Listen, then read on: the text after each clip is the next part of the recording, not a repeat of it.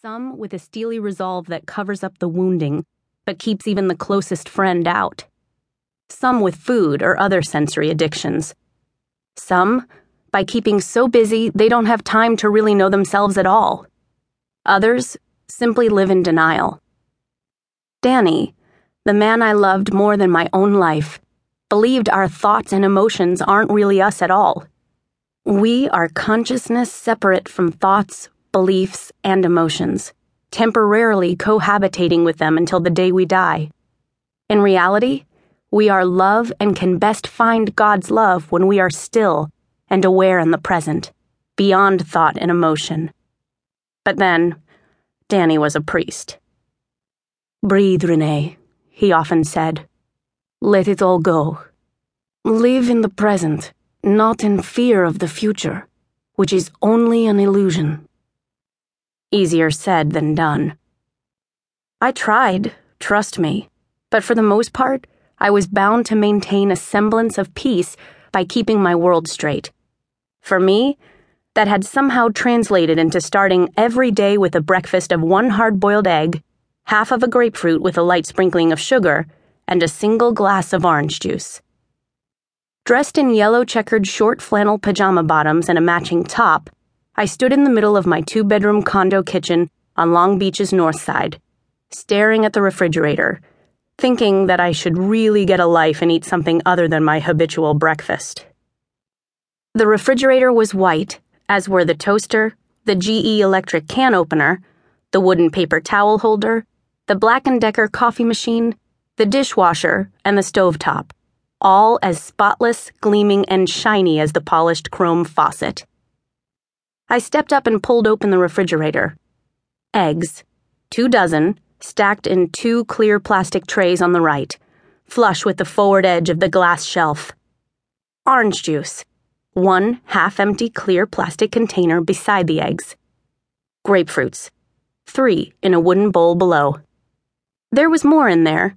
Zico coconut water, cheese, butter, tomatoes, the usual stuff any vegetarian might keep, each item neatly in its place. But all I could really see were the eggs, the grapefruit, and the OJ. These observations were more subconscious than conscious, I suppose. Most people have similar kinds of thoughts. They just don't identify and order them the way some of us tend to. It took me 7 minutes to boil the egg, cut the grapefruit, and pour the orange juice into a tall, narrow glass. Then another 3 minutes to wash and dry the boiling pot, clean the serrated knife, wipe down and shine the counter, the sink, and the faucet. I called it my 10-minute breakfast prep. Satisfied, I slid onto the high-backed bar stool at the white-tiled breakfast bar, crossed one leg over the other, and ate my breakfast as I always did, beginning with a sip of orange juice, followed by a bite of egg. My therapist, Laura Ashburn, claimed that I had at least borderline obsessive-compulsive disorder, characterized by persisting thoughts and impulses that cause severe anxiety, despite the realization that those thoughts were irrational. Evidently, these thoughts translate into worries about cleanliness and order, among other things. I followed her advice and tried Zoloft, then Prozac, but neither helped much and both gave me a case of nightly sweats.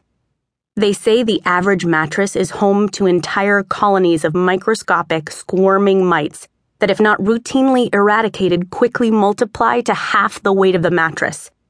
Give them a nightly diet of sweat, and you'll soon be sleeping on a swarm of mites who might prefer you to the mattress.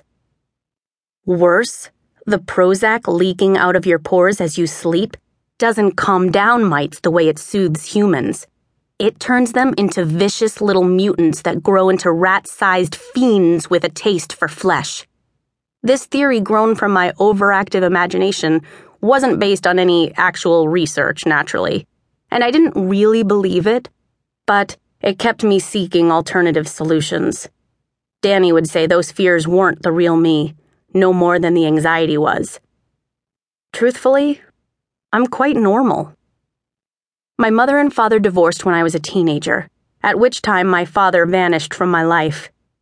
I left Atlanta at age 20 after my mother was killed in a car crash, and I made my way to California with $15,000 of a life insurance payout in my pocket, determined to begin a new life in the world of cosmetology.